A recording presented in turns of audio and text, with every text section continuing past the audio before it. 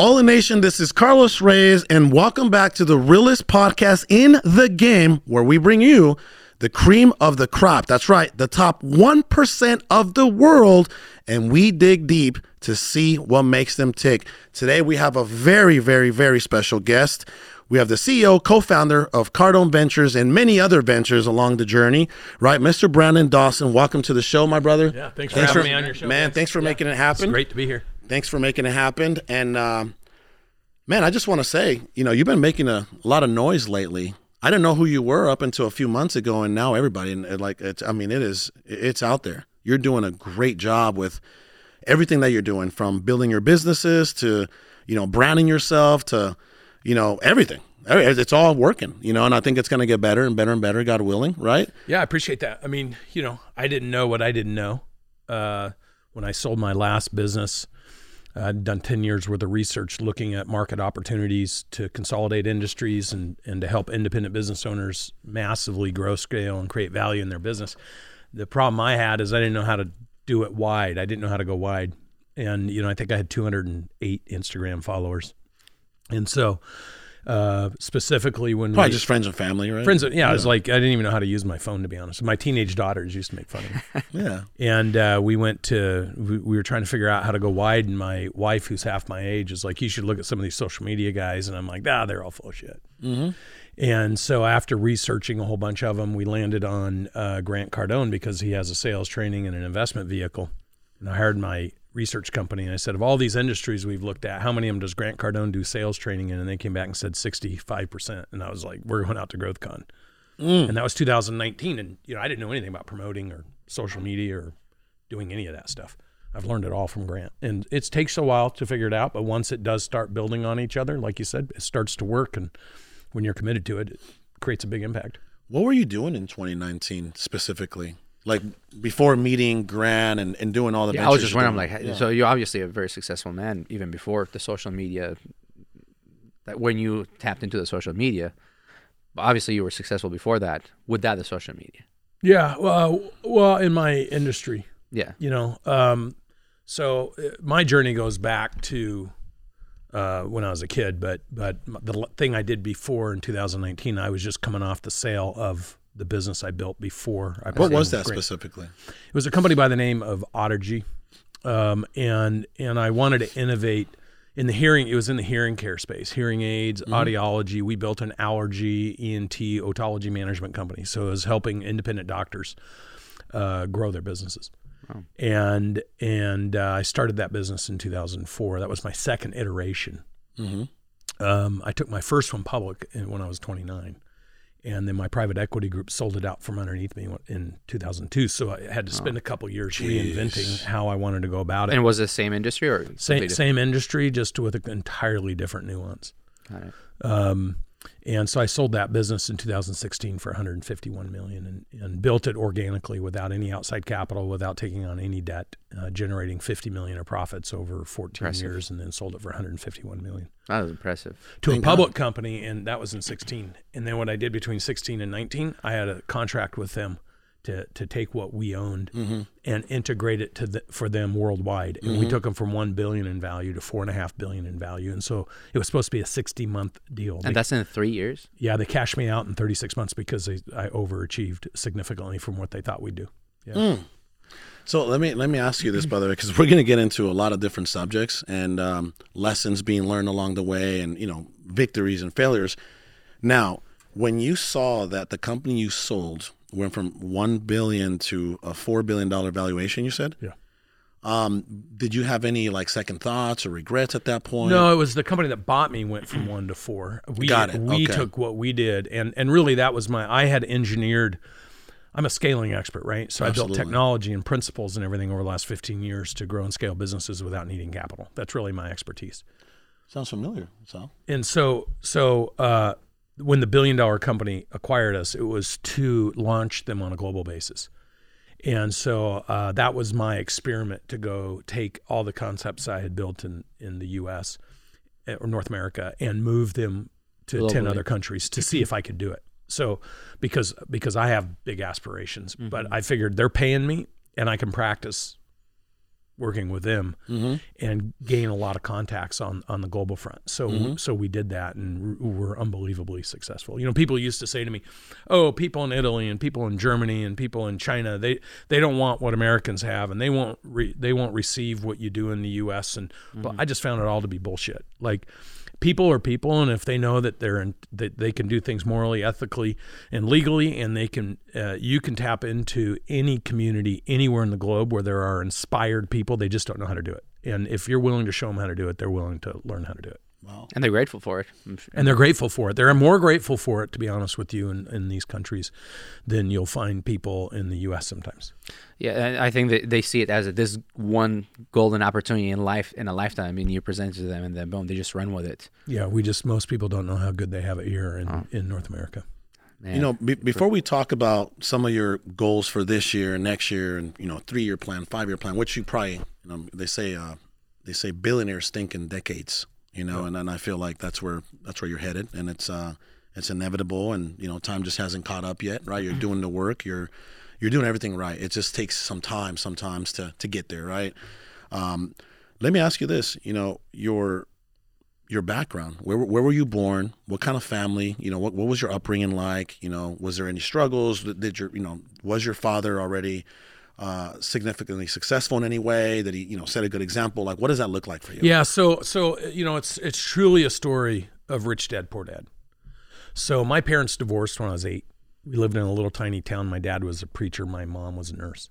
What was the town? It was called Albany, Oregon. It was just a little tiny. It's outside of Corvallis, Oregon, where the Beavers are, which is just north of Oregon State or University of Oregon, where the Ducks are, Yep, and everybody the Ducks, knows the Ducks. So nobody would know where I'm from because it's not really relative. But it's a little town, and my dad was a pastor, and my mom was a nurse. And when I was 8, they divorced. And so my mother married a gentleman and moved to Minnesota. And so I lived going between Corvallis with my dad and eventually my stepmom, and living in Minnesota off and on. Back and forth. And my mom married a guy who had invented in the late 70s an in-the-ear hearing aid. So hearing aids used to hang over the ear. And so he had this idea to innovate the hearing care space. How old were you when you... I was 8. Are you seeing the programming, the conditioning already happening at that age, right? So the thing is, though, even when I was living in actually the little town I lived in was called Talbot, Oregon. It was in the middle of frickin' nowhere. We used to stand on the side of the highway because it was out in the middle of nowhere. We used to stand there with pumpkin stands and squash stands, and because my family, always since I was a kid, if we wanted money, we used to walk up and down the railroad tracks pulling steel, finding steel and hauling it over and then hauling it to in Oregon. In Oregon, yeah. I mean, anything to make money. We learned very early on that we needed to do our part. So you have to earn your money if you need it. Yeah, and I think that's the most important thing that was ingrained in me, because when I was going back and forth. So when I moved to Minnesota the first time, when my mom and my stepdad got together, I moved there when I was 9, and I lived there for a couple of years. And it was pure startup, sleeping on the floors. There was never any time for me. I was in the 5th grade and then 6th grade. And because there was no time for me, because both my stepdad and my mom were all in, no pun intended, but all in on the business. They didn't have time to raise a kid. So I moved back and lived with my dad and my stepmom. And so that dichotomy growing up was interesting, because my dad and my stepmom, we lived on a walnut orchard. Mm-hmm. And they didn't have any money. I mean, my dad had his own little business, and he worked full-time as a programmer. And my stepmom worked full-time as an insurance adjuster. And so as a programmer, like in computers. Computer? Okay. Yeah, it's pretty funny. I had the first Apples in 78, 79, and 80. The company my dad was one of 2 guys that started it. They built and tested all the Apple motherboards until Apple became a real company, and then they took that in-house. And then they pivoted to building barcode readers. You know what's crazy? I like you're telling the story. I'm like already connecting the dots. Like, you have on this side entrepreneurship, the other side is programming, and then you're like the hybrid of you take that's what's interesting is it wasn't that way early on. Neither families had money, and everyone had to work. No, he's not talking about the money part. About the skill set and the work ethic. Yeah, it was like a nucleus, like from both sides. I think I say to people in life, you need two things to make good decisions. You need context and you need contrast. Mm-hmm. And I think that growing up, you get programmed with context and contrast without even knowing it. Mm-hmm. So you know, like, oh, I want to go do this. Oh, don't, you're going to get hurt. Don't do that. Don't. So you create this context that if I take risk, I'm going to get hurt. Mm-hmm. Contrast that to somebody who did.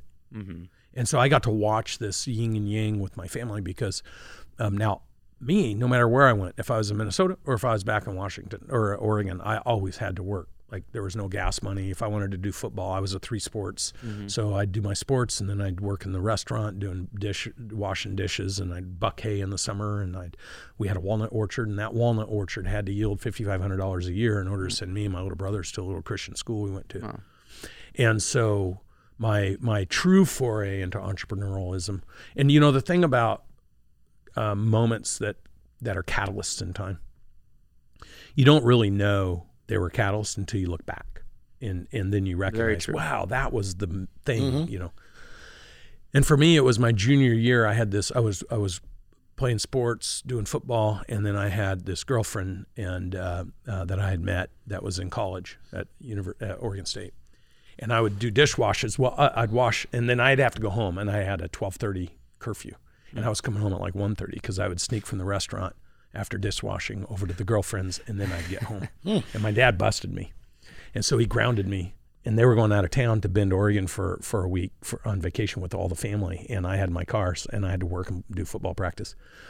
And so my dad told me, you have to pick the walnut orchard up. And I hated those walnuts because they stained your hands for like a month. And he says, do you have to pick them up? I want the walnut orchard clean, because he knew that would fill my time. I read your recent post about it was like a carousel about the walnuts. Yeah. You want to tell them the story? Yeah. So we needed that money, and so my parents are like to ground me and know that they absorbed all my time, so I couldn't see the girlfriend. My dad's like, when you're not at practice, when you're not working, you need to be home. We're gonna keep you busy doing stuff. Right. And and the whole family's going out of town, and so I'm like, oh man. So that they left Friday morning, and I went to school. And there was a note on the locker that the senior class was doing a senior class fund drive for their senior trip. Mm. So I found the president of the senior class, and I'm like, hey, what are you guys trying to raise? He said, well, we want to raise $1,000 to go on our senior trip. And I said, hey, I got an idea. Why don't you guys come over and help me pick up walnuts at my house? And whatever we make, you know, I'll pay you some amount, thinking a few people would show up. That next Saturday and Sunday, there was like all the kids, and they brought their family, and I mean, we literally picked that thing clean and through. It was like a fundraiser. It was a fundraiser. It became a fundraiser. And so I didn't touch anything. I drove around the tractor and had them throw the shit in the back, and then and I pulled the gunny sacks out, and I made them load it and bind them all at 50 pounds and dry them, and I was just instructing everybody, and I was like, you're the CEO now. This is cool. Like, you put a whole system and process. Exactly. And so looking back, that taught me a few things. It taught me the power of leverage through other people. Mm. It also taught me that the very thing you might hate can be the thing that creates life. Like, I hated those walnuts. It's hard to understate how much I hated doing that every year. But all of a sudden, this was a different experience because I had teams of people doing things, and they were excited about it. And it taught me some big life lessons. Like, the very thing you hate could be a vehicle for other people to experience their life. Yeah. And then those parents came not because they loved walnuts, but not only did they pick the walnuts and clean the orchard for me, but they ended up buying all those walnuts. And I realized they didn't buy them because they wanted walnuts. They bought them to show the kids that they loved them. Mm-hmm. Their kids were leaving, right? Wow. So the parents were involved and the family members were involved. You created a community within the walnuts. The walnuts were just a vehicle. Yeah. And so it makes me remind business owners that sometimes your business is just a vehicle for everyone else to experience their goals. Wow. So stop thinking of yourself and start thinking about the bigger impact. Mm. Then there's some real big lessons. Like, I was 2.4 GPA. I barely got out of school. I failed all my math classes. And so all of a sudden I had to give these guys $1,000. And I didn't know how to calculate. I knew my parents needed $5,500. So I just made up a price. And that price yielded me like $8,800. Mm. And so I paid the kids $1,000, and I made more money than my parents ever made. And I thought they were going to be really proud of me. When they got home from the trip and found out what happened, my dad actually grounded me again. because he's like, that wasn't the point of the lesson. And that taught me something about smaller thinking sometimes. Yeah. Like we just made more money. I just demonstrated there's a different way to do it. I sold them all. I picked them. I sold them before anybody got home. Cleaned the orchard clean, and I thought it'd be like, man, this is like. Can I ask you something about that specific situation? Because I didn't grow up with the father. You know, I didn't grow up with the father. It's crazy. My father. Do you still have your father? Yeah, he's actually moved here to Arizona to be with us. Yeah. Beautiful, beautiful. My father was missing from the age of 4 or 5 to 2012 when my first daughter was born, who's 9 years old, right? And I couldn't really reconnect with my father. And he, unfortunately, he just passed about 2 weeks ago. You know what I mean? And God bless him. But do you think that what happened with you and your father, was that like a pride thing on his behalf? Like when he said, "Hey, that wasn't the point of the lesson"? No, I think he was trying to ground me from seeing the girl, and he realized that I figured a way around it. He enabled something else, but he didn't look at the positive side. Yeah, but he eventually did. Like in the moment. That was my next question. Yeah. No, my dad is a remarkable. I was going to ask you, the next question was like, Jesus, son, like you are something else. He said, I knew that week that you were going to forget your schooling. I was a good athlete, but he was like, forget the fact that you struggled in school. I knew you're going to be a businessman. You're going to do something. Yeah. And so that's the thing for him in the moment, and my stepmom and my dad. So that dichotomy of learning these things and having to work. Now, every holiday, summers and Christmases, I'd go back to Minnesota. And that business, in 1983, my mother and my stepdad fit Ronald Reagan with his invented hearing aid. And the world found out about it. And that business went from a startup to, so when I moved there, graduated high school, and going back and forth, by the time they divorced in 93, 94, it was a $400 million company. Wow. So that was your mom and stepdad. Yeah, in Minnesota.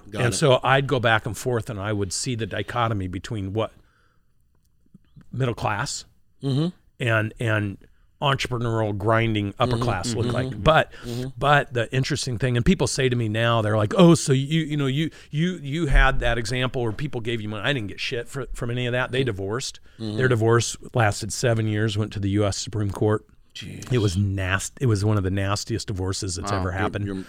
Mom and stepdad, and so there was nothing given to me. I worked after high school. I moved to Atlanta, and I sold hearing aids. If anything, you got it rougher than the normal Joe. Well, there's always this idea that because like I specialize in family businesses, and as a side note, when you're a kid in a family business, everyone in the business thinks you got it easy because you're the kid, you're part of the family, and then most family members want to be harder on you because they assume you're going to get it one day. So you're just screwed basically in a family business. I specialize in family businesses that range between 1 million and 2.5 billion, where I guide and advise.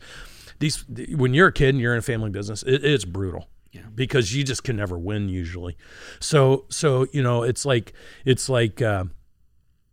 kind of that situation. It's kind of like you got to work twice as hard. You can't expect anything, and so that was a grinding environment. But what happened is I got to work on the sales side of the business, and I really learned to communicate with people at 18. I moved to Atlanta when I was 18, dropped out of college my first year, and at 19 I was an outside sales rep traveling 11 states, selling, doing open houses, working with old people, working with doctors, and I just learned how to. Was it in the real estate? No, it was working for the hearing aid. Oh, for the hearing, okay.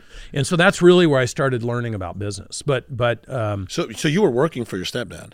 When I graduated high school, I was supposed to be going to college. It's kind of a funny story. I was supposed to be going to college, and I dropped out and moved to Atlanta from Portland, Oregon.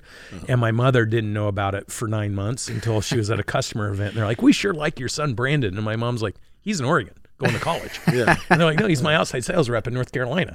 And my mom's like, "What?" Oh yeah. I heard this story. It went down. They were in a food line, a buffet line on a cruise ship with a bunch of customers. She literally took her plate and threw it at my stepdad and started screaming and yelling at him because he and I knew that I was in Atlanta, and she thought I was still. You guys were hiding it from her. Yeah, exactly. Yeah, exactly. Man. So, did you develop a good relationship with him, your stepdad? Yeah, I just called him 4 days ago. It was his 80th birthday. Wow. It went bad.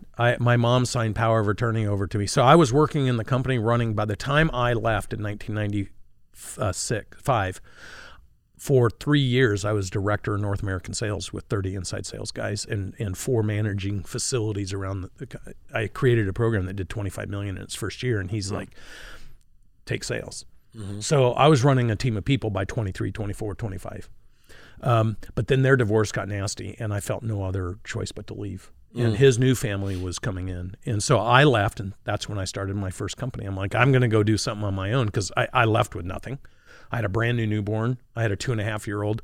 I was making about $150,000 a year. I'd saved a year's worth of salary, and I walked in December 15th, 1995, and told him, hey, I'm going to quit. I got to go do my own thing. Sold everything. How did that go, by the way? He spent about 8 hours trying to convince me to stay, and I mean, I was very close to him. He's a hugely impactful mentor. You learned a lot, and my mother was too. I mean, she was a grinder. So I just here's what I learned now in the last probably 10 years through my own failures, because I haven't got into mine yet. But you can choose to be mad at people your whole life and be victimized by conditions and circumstances.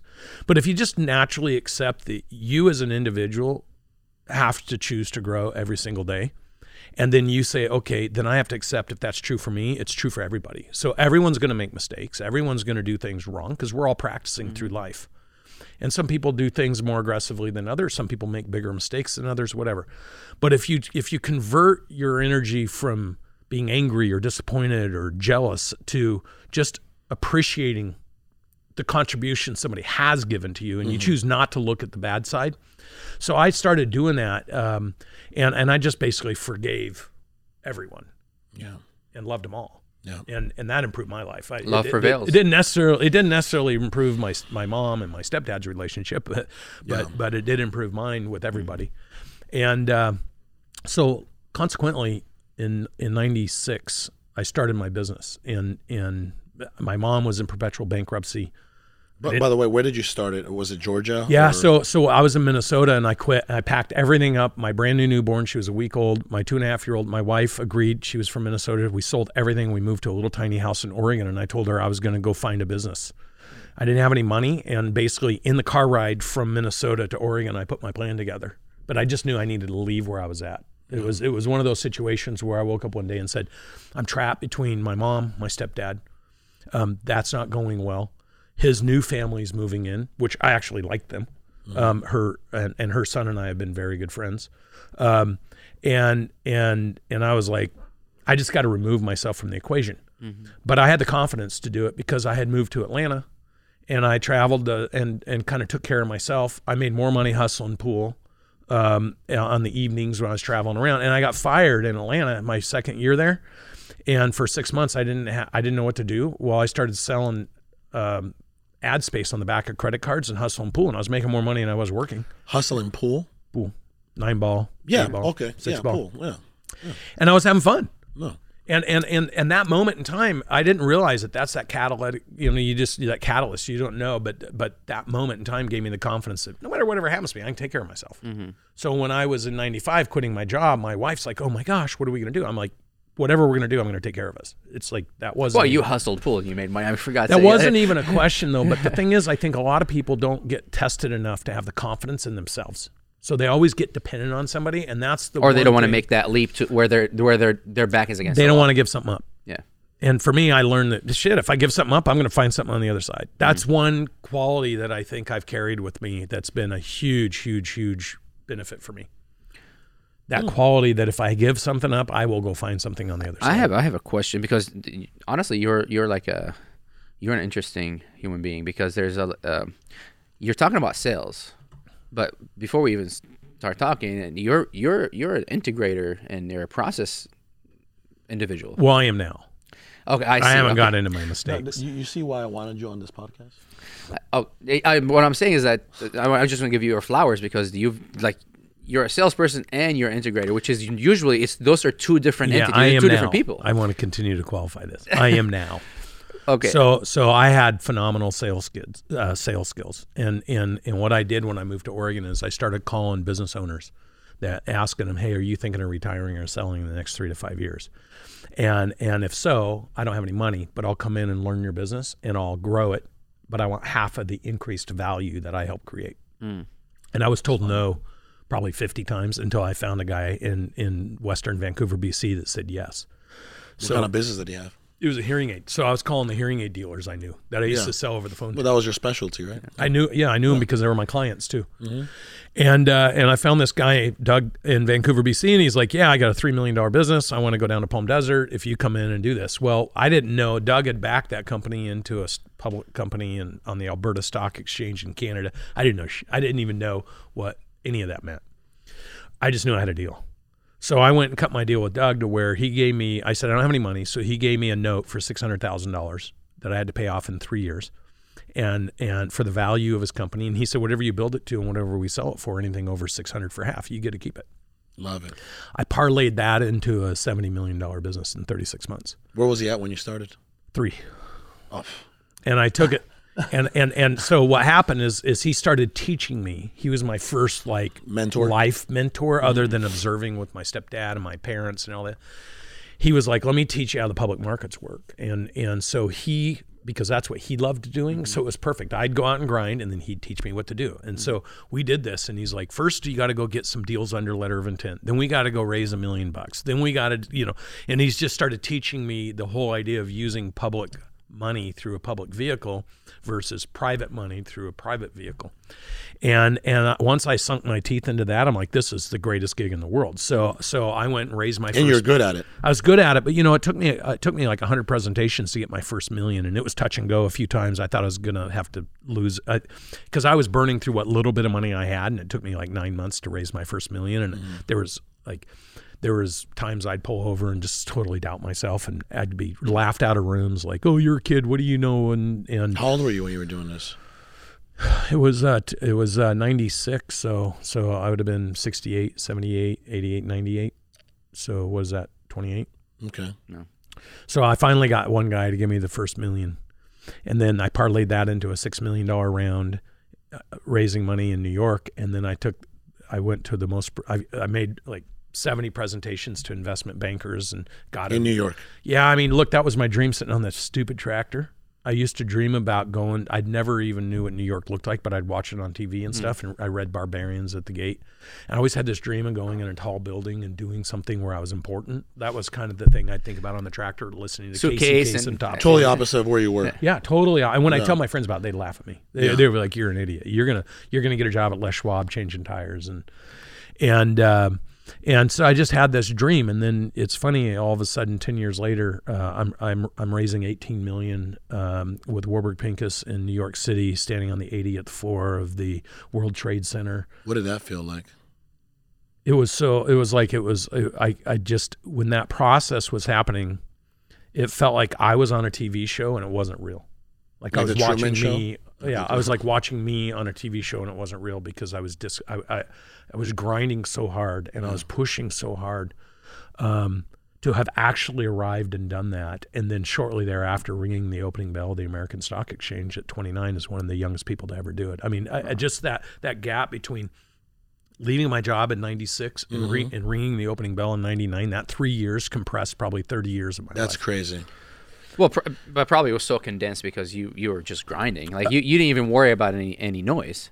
No, I was in survival mode every single day because I also got power of attorney for my mom's estate, and I sued my stepdad on behalf of my mother. So I was going head to head with him. Oh, and it was unbelievable.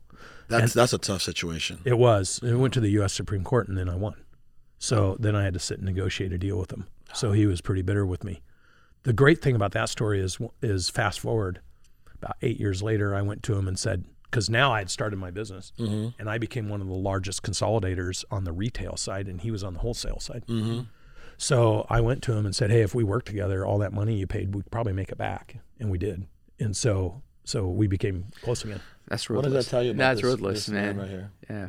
You find opportunity in every... No. But what he did, you made it, like, even though you did what you had to do, right? You made it up. You made it right. Yeah. You made it right, and that saved the relationship. Yeah. And it's been a great relationship. Yeah. But I'm close to my dad. My stepmom died a few years ago, but sorry. You did. Sorry for your loss. You can have some water. Talking about some of these things. Yeah. Well, brings up because we still haven't got to my pain. See, I raised that money. I went public. I was like on fire, guys. I won the case for my mom. Yeah. I was like, you couldn't, at 30, when I clicked over to 30, at a $12 million, $15 million net worth, I was getting ready to take over the world. I was wheeling and dealing and being creative and putting deals together. Even my private equity guys are like, dude, we've never seen this kind of. It's crushing. Just crushing it. And I made some technical mistakes in the business. And the biggest one I made is in 99, there was no internet that was just moving that direction. And then we were running mainframe, and I was buying all these businesses, 100 and something locations, and they didn't have systems. So this is where I wasn't a systems guy. So I thought, well, the board helped me hire a CTO, a CFO, and I thought those guys all in the CMO, that they all knew what they were doing. The hardest lesson I learned about leadership is when you abdicate to other people, assuming they're going to do their job, you're going to get burnt. And so I had all these so-called professionals that were all commanding a high ticket for salaries and stuff. And the opportunity was unbelievable. We were the first in. I had a $500 million a deal flow. I had identified where it was hard to buy businesses. This is where I became an operator. It was like, these 5 things are causing us to lose money every year. So then I created a franchise and said, if you want me to buy you, you have to do these 5 things. And that became like $1.5 million a month of pure profit every single month. Because they work based on your system. Unbelievable. And I just going to own the world. The suppliers globally were coming to me and saying, we'll give you money to buy our customers that are retiring so we don't lose the business. I mean, I was just like a magnet. And I bought this receivables company because all our clinics would have to enter their receivables and collect the money at the clinic level. It was so inefficient. So I bought this expert company in New Mexico to do this. And I told my team, put a plan together, and every night created a national account with Airborne. So all the super bills would get packaged up from every location and sent to this place every single day. And then they would be experts at collecting. And all of a sudden, our revenues are going like this. And my CFO comes to me like 90 days later, and he's like, we have a cash problem. And I go, how can we have a cash problem? Like, we're blowing it out through the roof. And he's like, well, none of the receivables are being collected. And I go, well, you're the CFO. Why aren't they being collected? And he goes, I don't know. The people in New Mexico, I don't know what's happening. So I said, fly down to New Mexico and find out. Well, he flew down there, and all the Airbornes were stacked in the garages, and they were sitting up at the house sunbathing because they had got their money. And in the healthcare space, if you don't bill within 90 days, they can say they don't have to pay you. Wow. So I did an emergency round of financing with my financial institution, Warburg, and that moved them from 32% of the company to control of the company. And the reason that was relevant is 2 years later when they decided to sell, even though we were on top getting ready to blow it out, I couldn't stop them. They had control of the company, so they sold it out from underneath me. Wow. And that was just when I was getting ready to take it. There was a business I was closing on in 2 months, cash or stock for stock. It was in Australia and New Zealand. And I was buying it for $5.5 million, stock for stock. And I called them and said, these guys are selling out from underneath me. You probably disengaged. They did, but they sold that business 6 years later for $480 million. I would have had a multi-billion-dollar company. That is crazy. Sure. And it went, and the guys that bought me ended up doing it.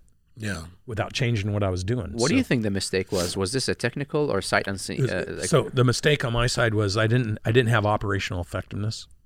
Like as a leader, you didn't have operation, or like your whole operation itself? I wasn't a leader. I was just throwing so much shit against the wall. You were just a doer. I was a doer. I was a reckless doer. But you expected everybody to do the same way that you did. Yeah, and I made the assumption that if you surround yourself by competent people that are supposed to be experienced, they're all going to work as a team to handle the big picture. The big picture. And I learned the hard way that no one is going to be as attentive to things as you are.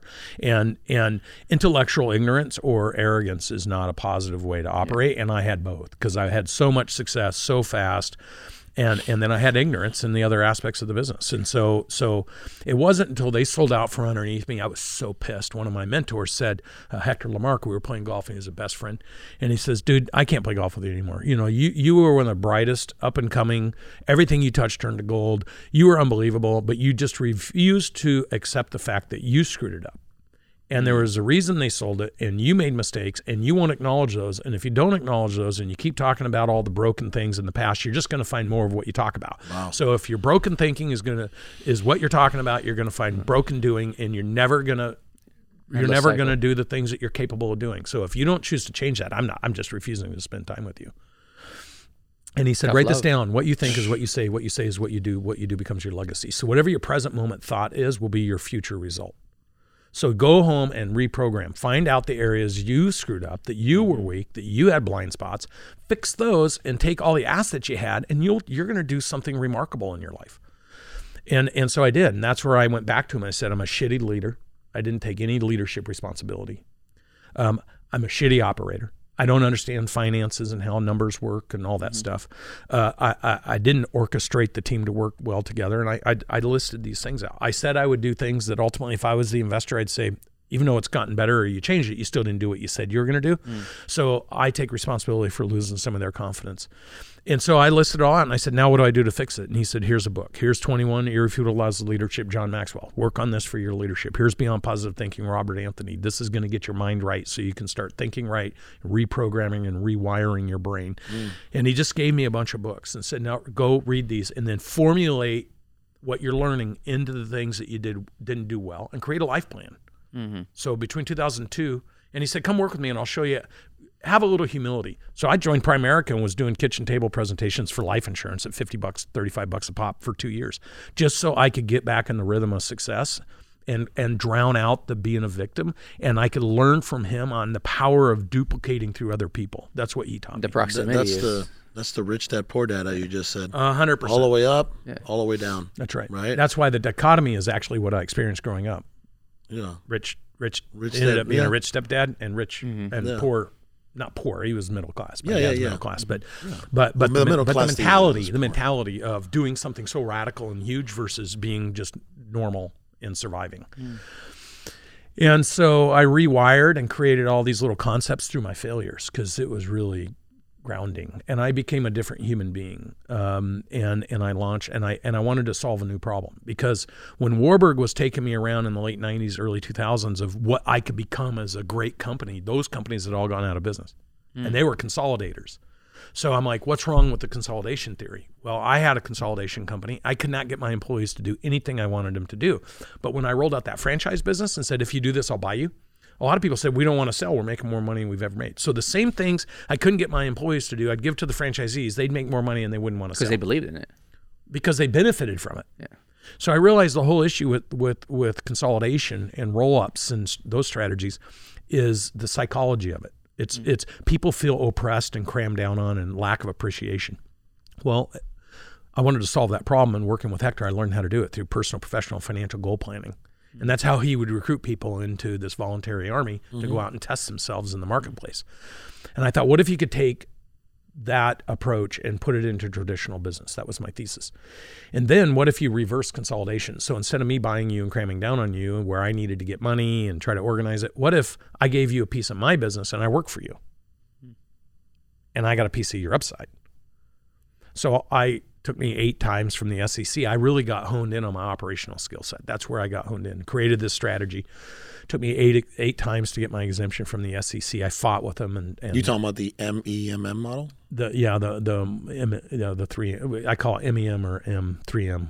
The money multiplier model. Or the multi-economic model for those Harvard people out there. Yeah. Isn't EXP doing it? Well, that's my talk describing EXP, because you know what, EXP has the same structure that Primerica had with Hector.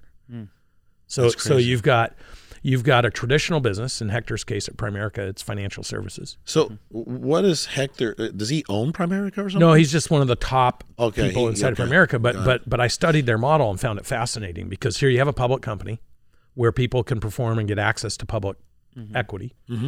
They have an office, a traditional business, where they have a bunch of people that work with them in the local markets generating income, and then they get overrides off of everybody that recruits people. So that's the multi-economics. So instead of me going and get my license and working by myself trying to do transactions, I get paid for recruiting people and getting them to work. You plug into their organization. I get trained. I get paid for doing my own work, and I can build a business that has access to public vehicles. Well, I hadn't seen another one of those models till EXP came along. Wow. And that's what I've been building. I've been looking, so I started doing research in all these industries. So my big thing was, as the programs I was building were taking off, like everyone said, it'll never happen, you can't do it.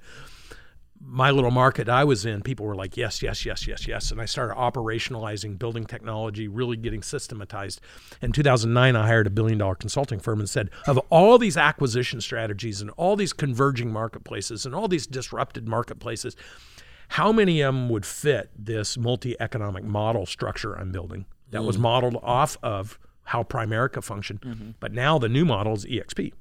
That's why I was so quickly to talk about it, because it's like, oh my gosh, here's another one. This is what I'm building. Yeah. And so we did research from 2009 to 2013, hired a bunch of kids out of Wharton. We looked at hundreds and hundreds of industries. We reformulated almost 3,900 industries. We put a weighted scale into which ones would converge in the future based on technology disruption. We researched things like the blockbuster Hollywood phenomenon that then became Redbox, Netflix phenomenon, that you know, and the decision making, and that's where I started working with Jim Collins on his work, and John Maxwell on leadership, and then all those mentors. I read all those books. They're all now people that I'm close relationship, or I've actually worked in their businesses with them. So everything's come full circle. The only non-repaired relationship was my ex-stepdad. That's repaired. And I don't live a day where I feel like I have any out of alignment with any human on this earth, which has been important to me. That was something that I had. You live in balance with others. That's right. And you appreciate people for where they did contribute to your life, and then you try to be that to other people, right? Without the negative aspect. Let me ask you this, because you are a phenomenal entrepreneur, right? I mean, he is where, God willing, we want to be at some point. Absolutely. Right? What do you think? Because let's be honest, you're pretty damn good at business. You're pretty damn good. Like if you were to compare yourself to like an athlete, right? In the business sector, right, you would be like a LeBron James or a Michael Jordan. You know, you're pretty well rounded. You know, you're very well rounded. What do you think? And it becomes addicting when you're as good at things as you are, right? It becomes addicting. You know that, right? It becomes addicting because you're winning and you're winning and you're winning. What, in your opinion or your experience, has suffered? Because these are the lessons. Like, you're a phenomenal, you know, nine-figure guy. What has suffered? What are some things, if you could reframe, you could have done better? I mean, look. Every day is an experiment for me of trying to get better. I have 2 ex-wives. I didn't fight with either of them. You know, you were just working, and I have 3 amazing kids and 3 great. What kids. are their ages, by the way? 29, 26, and 16. And you have a pretty good relationship with all of them. Oh yeah, and my grandkids. I mean, look, they're my 3 daughters, right? They're mean everything to me. Yeah. I think what's suffered is, to be the best version of myself now, I have to understand what I wasn't doing then, right?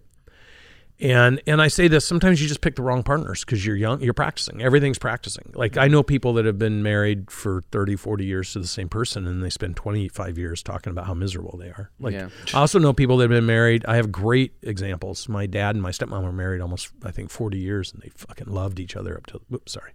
No, you can't. You can just, they loved each other up until the day she passed away a couple of years ago. And so probably that. Probably, I didn't know how to be like the perfect, like a great husband. Yeah, and I missed a lot of things with my kids because I was always working. Yeah.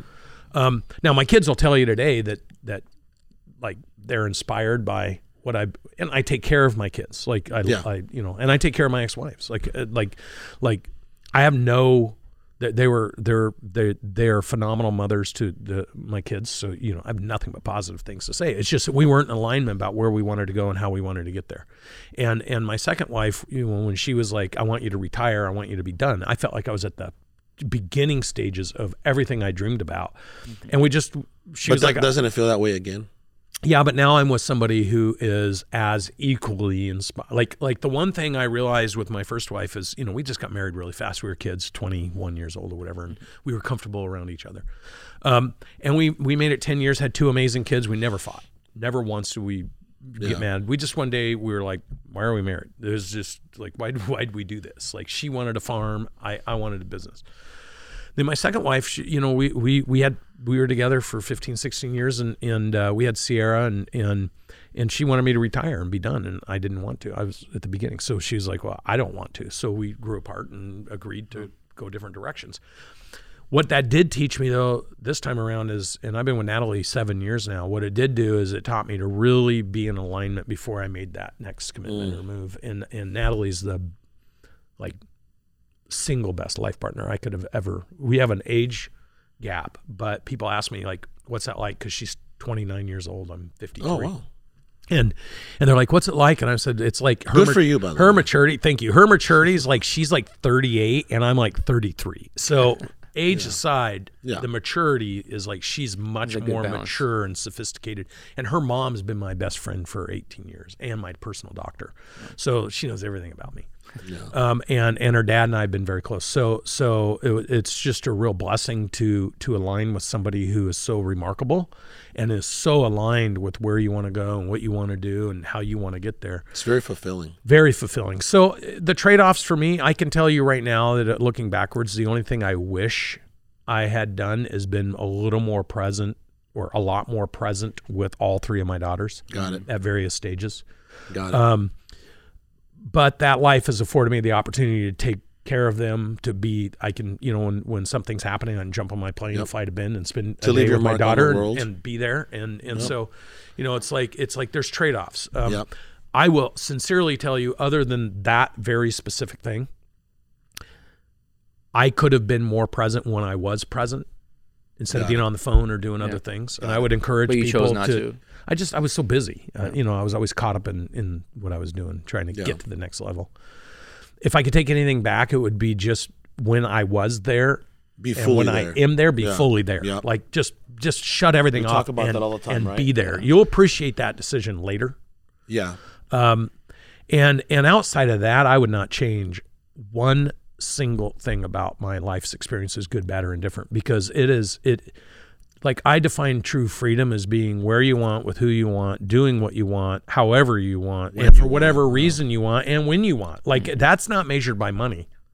That's measured by the people you're spending your time with, the impact you're creating, how much fun you're having. The moments, yeah. And so for me, I'm so compelled and driven to help other people achieve their personal, professional, and financial life that I'm more of a teacher than I am an operator or a financier. I like to teach and educate people to bypass those mistakes. And when we partnered with Grant Cardone, after seeing that there's a huge complement, I presented what I did and what I do and what I was excited about and how it fit. And he looked at it and said, I've always wanted to do something like this. I don't know how to do that. Let's go for it.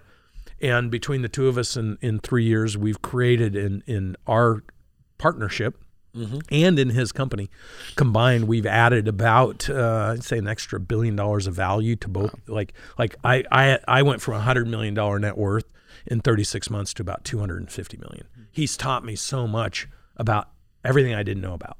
So and vice versa. And I've helped him. You compliment him in some ways. I compliment him a lot of ways. And Elena and Natalie and I and Grant really complement each other in so many ways. And we look up to Grant and Elena beyond any other mentors we've ever had. Yeah. And that was important when we were trying to figure out what we wanted to do our next iteration. I had 5 very specific things. I wanted somebody that had a net worth target. That was my next net worth target. That was important. I wanted somebody, and Natalie wanted somebody who was actively still involved in the business, not somebody who's retired, because then it's a disconnect. We wanted somebody that was doing something that we could complement, but could also complement us. Now, we didn't know it was Grant and Elena. These were our priorities. We wanted somebody who was working together, husband and wife, so that they understood that was important to us. And we wanted somebody who had such a massive vision that it almost to the outsiders seemed like impossible, unrealistic, because that's how we think. Yep. Now, we didn't know who that would be, but we started going through and trying to find people. You put the like intention out there. That's right. And then when she came across Grant and Elena, at first I was like, no way, man. She showed me his video. Hey, what's going on? I was like, this is completely out of bounds. Yeah. And she's like, you're missing the genius in what he's doing. Yeah. And by the way, he hits all 4 other of your categories. And I'm like, All right, let's test Let me that. take a deeper look. Yeah. So I started reading 10X Rule, listening to it all at her request. She pushed me into it. I was resistant at first. Hired the research firm, said, go look at how many businesses they work with that are consistent with 10 years worth of work I've done. And they came back and said 60 some odd percent. And it just so happens GrowthCon this was like in November. And I said, hey, I bought us tickets to GrowthCon. We're going to go check this out, see if this is the real deal. And John Maxwell was speaking. So I called John and said, hey, you're speaking at this thing. Let's go to dinner the night before. So we did with his team, and we talked. He's like, what are you doing here? I'm like, what are you doing here? Yeah, He goes, well, yeah. I'm speaking. I'm going to see if this guy can really fill 35,000 people in here on a Super Bowl weekend. I'm like, that's why I'm here, and to see if it's the real deal. And Yeah. so he spoke, and he and I connected the next day, and he's like, I've never experienced anything like that. I walked in there in the first half of the first day. I started meeting the clients, the people that were there as the 10X community, and all these verticals we had studied and stuff. I'm meeting people that have $3 million, $5 million, $10 million, $20 million businesses that are all in those verticals, and they're all great people. And it's like, is this a dream? Yeah. I mean, these people all fit exactly the profile of everything I would want to be exposed to In one place. In at the one same time. place. all in one place. Yeah. on a Super Bowl weekend Yeah. with this founder's crazy idea, right? And then Grant came out, and I watched him over the 3 days. I'm like, this dude is so real, and what he was giving to people on scale was unbelievable. And I was like, if I can get him to see what I know, this could be like a Crazy. perfect fit. Yeah. So I told Maxwell that at dinner, because Maxwell spoke this, I think, the second day or whatever. So I talked to him the night after he spoke. And while he was there, he grabbed Grant and he said, hey, he brought me up on side stage in Natalie, and he told Grant's like, what are you doing? Who are these people? You know, security's coming over, and John's pointing at us, and I was like, this is kind of uncomfortable. We're going to go sit down. He said he told Grant, those people, you need to meet them. They're part of my family. Like they're the most legit people and stuff. And so Edification. so when I saw Grant the second day, he was like, hey, I wanted to meet you. And I said, I wanted to meet you too. And I was taking a picture with him. And I said, hey, I have something that could add a couple billion to your net worth and mine. They a got lot his faster. attention pretty quick. And he started laughing. He goes, anything with a B, I'm willing to listen to it. There you go. And then the rest is history. We've been partners now. And we've added, Cardone Ventures was launched just under 3 years ago. We've done almost $100 million of revenue since. Beautiful. And we've got 100 employees, and we're managing over $1 billion in businesses. When I invested the first $1 million with Grant in Cardone Capital, he had $900 million under management. We're at $4.5 billion right now. We'll be at $5.5 billion in another 3 months. The training business is 3 times larger, and we just launched a series of shows we're producing. Featuring entrepreneurs, mini moguls, kids that are crushing it in our community. We've got the real estate business. You guys are producing a show for 2 of my friends, Pace and Jamil. You're doing a real estate show where one of the guys goes to a town. We've got, so you got all we kinds have of stuff 5 going shows on, that yeah. we're rolling out. It'll be 10 this time next year. Yeah. This is one fundamental belief that Grant, Elena, Natalie, and I are totally aligned with, because I've been an entrepreneur doing amazing things in business for a long time, and I can't get any attention until Grant taught me how to. There's so much underserved information on it, people that succeed. 31.5 million small to mid-sized businesses under 100 million, and 2/3 fail in the first 5 years. 97% fail every 10. So only 3% of the businesses succeed. No one talks about them and how they're succeeding and the amazing stories behind it that are so compelling and so rewarding. So we wanted to feature people in that. Yeah. Kids that are making changes, all this stuff. So we just decided, let's take our money and create our own series and start featuring these people. And we're rolling it out. We'll be rolling it out mid this year. That's awesome. What's it called? There's 5 different shows. yeah. So they're Mini going to be moguls and different. By the way, I know we have a cutoff time for you, by the way, and to respect your time. So, and we're a little over. Yeah. Real quick, rapid fire. Okay. Your top 3 books that changed your life. Top 3 books. the 10X Rule, most recent one, clearly. 10X Rule. 21 Irrefutable Laws. 10X Rule by Grant Cardone. Yep. 21 Irrefutable Laws really taught me a lot about leadership. And I think that, it's funny. I wouldn't have said this, but I'll say it now. Sell or Be Sold by Grant Cardone as well, because it rewired my mind about a whole bunch of things that I had broken thinking about promotion. Yeah. And the concepts of promotion. I used to see that as kind of a dirty word. But you're every moment of time, we're either selling somebody or we're being sold something. Wow. So you better prepare yourself, because you could be selling a better quality of life to another human being. You could be selling how hard or resilience you need to succeed in life. Somebody's paying attention to you. And you have to ask yourself, what am I presenting into the universe so that other people can have hope, or can have enthusiasm, or can have a new mentor? So if you're being sold other people's garbage, or other people's conditioning, or other people's mindset, the only way to counteract that is to be convinced in selling what you believe and where you're going and what you're doing. Otherwise, you're going to get saturated with noise. And so I really didn't understand. I thought, oh, it's a sales book. And then I read it and I really understood what he was saying. Wow. Like, you better be convinced up here. And the only way you know what's up here is what you're talking about here. I'm definitely going to add this to the I haven't reading read book. one of Grant Cardone's books, but I will. I'll make you that promise that I'll read 2 of his books. The last question that I'm going to ask you is top 3 qualities that would make a massively successful entrepreneur. Top 3 qualities. Yeah. First, resilience, because I can promise you everything's going to break along the way. Next quality is intellectual curiosity. You need to learn to ask really good questions, and then that's followed by intellectual awareness. You have to be paying attention to where you're at. If there's resistance, if things are working, if they're not working, because you can be fooled with false confidence. So I say that there's a left side and right side of the way you think and do. The left side of the balance sheet would be intellectual ignorance. I don't know. It doesn't really matter. I'm going to figure it out. Intellectual arrogance. Like, oh, I got this. Like, I know. And the right side is intellectual awareness and intellectual curiosity. The more you can operate on the right side and not be on the left side, the better chances you are to succeed. Because here's the thing. We've reversed engineered businesses from startup all the way to $4 billion. And we reverse engineered exactly what happens at every break point. The first break point is 100,000 to 3 million. Second is 3 to 8, then 8 to 15, 15 to 25, 25, 45, 45, 75, 75, 125, all the way up to 4 billion. There is a series of things that happens in the bridge between 3 and 4. At each threshold. At each threshold, that if you're not paying attention, and if you blow through It'll them, fall apart. you'll reverse and collapse. And we've studied 3,900 businesses over 10 years. Wow. And it doesn't usually this happens when you're like growing at exponential speed. No, any speed, because it still compounds.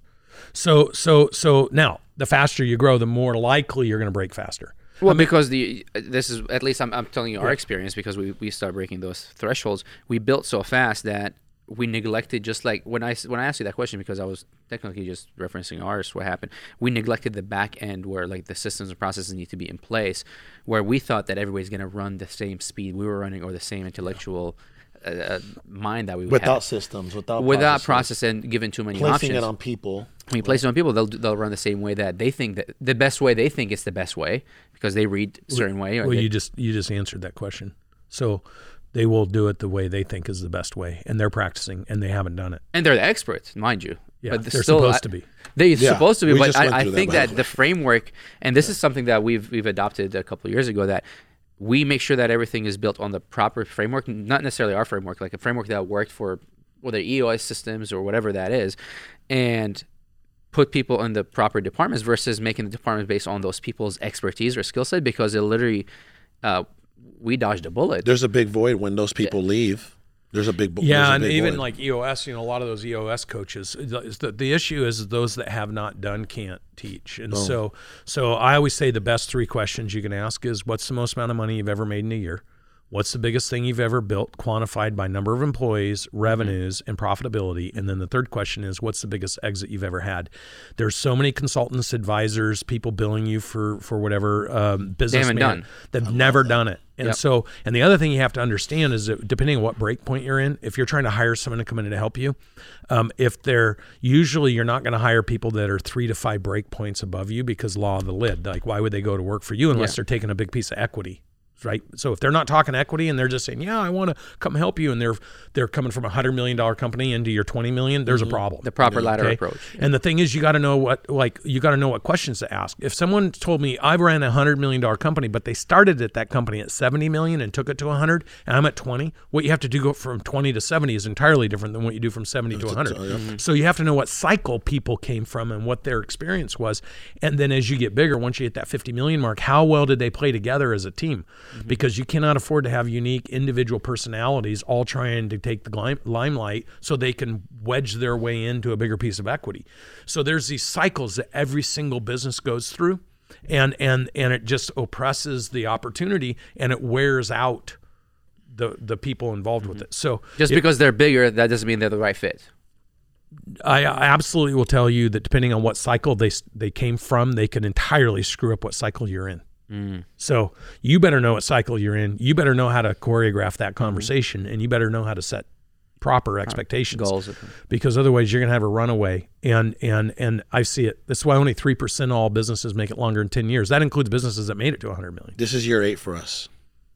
Yeah, good for you guys. This is year so 8 that should tell you something. Yeah, you know. This is year 8. Yeah. Jim Collins talks about productive paranoia, not destructive. Destructive is like, oh my God, everything's going to fall apart. And productive is like, what could go wrong next, and how do I ensure it doesn't? And so my next piece of advice is learn to have a strong productive paranoia, and that goes to the quality of your questions. So intellectual curiosity. So the quality of your questions will always determine the quality of your results. If you're not asking good questions, you're going to get poor results. If you're not asking the right questions, you're going to get poor results. This is the first ever podcast. By the way, this is season 2. We started our podcast in 2018. We went 50 episodes, stopped for like 2 years. This is episode 20 something now in season 2. This is the first podcast that I'm going to go and rewatch myself. Agreed. Yeah, awesome. Well, I enjoy being here with you guys. You guys are doing a great job, and you've got a good Thank business. you, brother. So. We're young in the game. We're young in the game. Never apologize. You're in the game. There you go. Thank you, brother. And just want to let you know that, today, I don't know about you, but I have a whole new found of respect for you specifically. And I want to let you know that, don't ever discredit yourself. And I know you don't, but, Grant definitely bet on the right horse. Yeah, that's stupid. The wisdom. He's not stupid. Grant's one of the. I can tell you, a lot of people are like, "Oh, you really helped Grant." I can tell you, Grant changed my life. Yeah, Grant and Elena. Yeah, because I'm only better today because I've taught. I learned from Grant things that I didn't even know I should think about in the last 3 years, and we need those people in our life, and you got to respect that. Absolutely. Sure. Yeah. God bless you, brother. Thank you. That's phenomenal. Guys, thank you so much for tuning in. And make sure that you share this with somebody. If you're listening through our audio, through, Apple? Yeah. Apple, Spotify, all those channels, share with somebody. And thank you so much for joining us, Mr. Brandon. Thank you so much for joining us today. God bless you guys. We'll catch you on the next one.